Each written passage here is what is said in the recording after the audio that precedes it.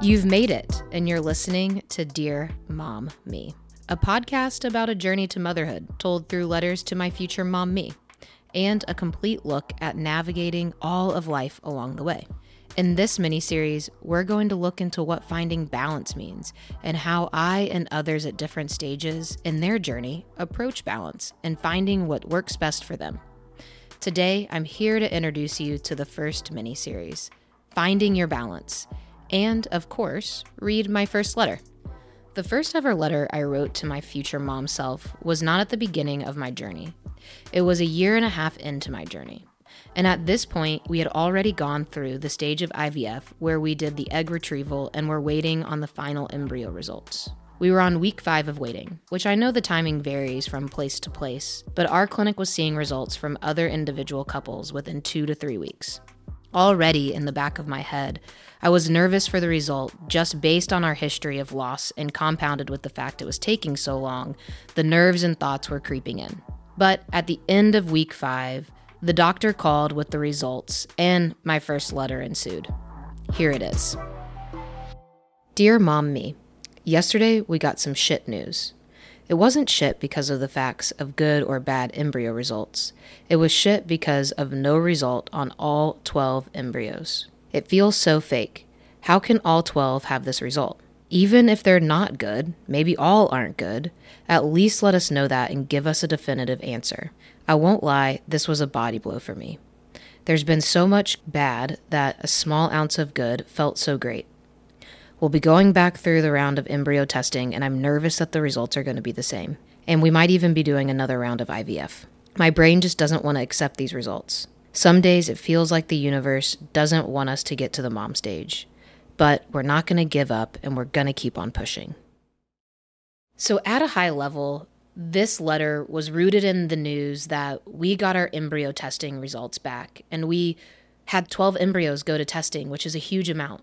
However, all 12 of those came back with the result of no result, which means inconclusive. We couldn't read if it was good or bad. And as I think back in that moment in time of getting that news and writing that letter, I was so frustrated and upset. When I hung up that phone from the doctor after getting the results, I literally said out loud, "What in the actual F is that?" I found myself immediately needing to do something that would ground me in the moment so that I could find some balance to move forward. I would say that this process is definitely not simple for me, and it kind of changes, but mixing that with life outside of this specific journey, it can be a lot to handle. So being able to move forward is really important to me. And as I'm getting that news of not the news that I wanted to hear, on an outside and on the other hand note of our life journey outside of motherhood, that same exact week was one of the best weeks in my career. I had checked off a major accomplishment on my list and was on a very big high. I spoke at one of our annual conferences to a room of 900 people for a session that was streamed live across the globe. Needless to say, I was on a high, and then this news came.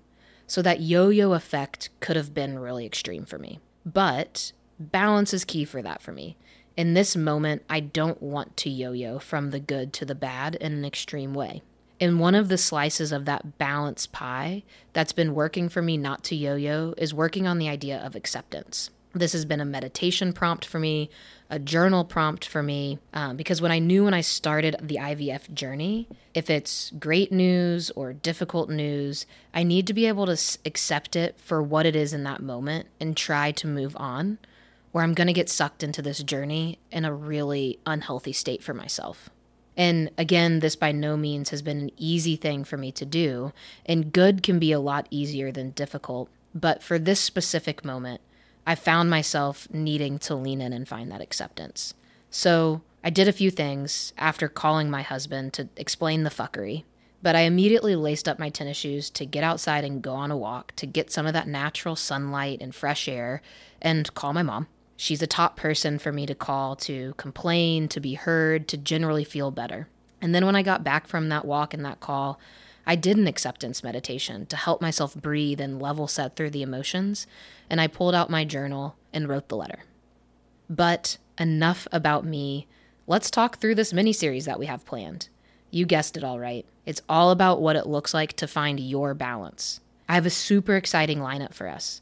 I'll be talking to women at every stage of their motherhood journey and what balance means for them and what it's looked like for them to find it and continue to find it. We'll dig into things like the power of journaling and writing letters, talking to someone who's done it for themselves and uses it today, and diving into some activities that have helped me with experts in the field throughout our community. So before we leave, I gotta say thank you. Thank you for listening to my first Dear Mom Me letter.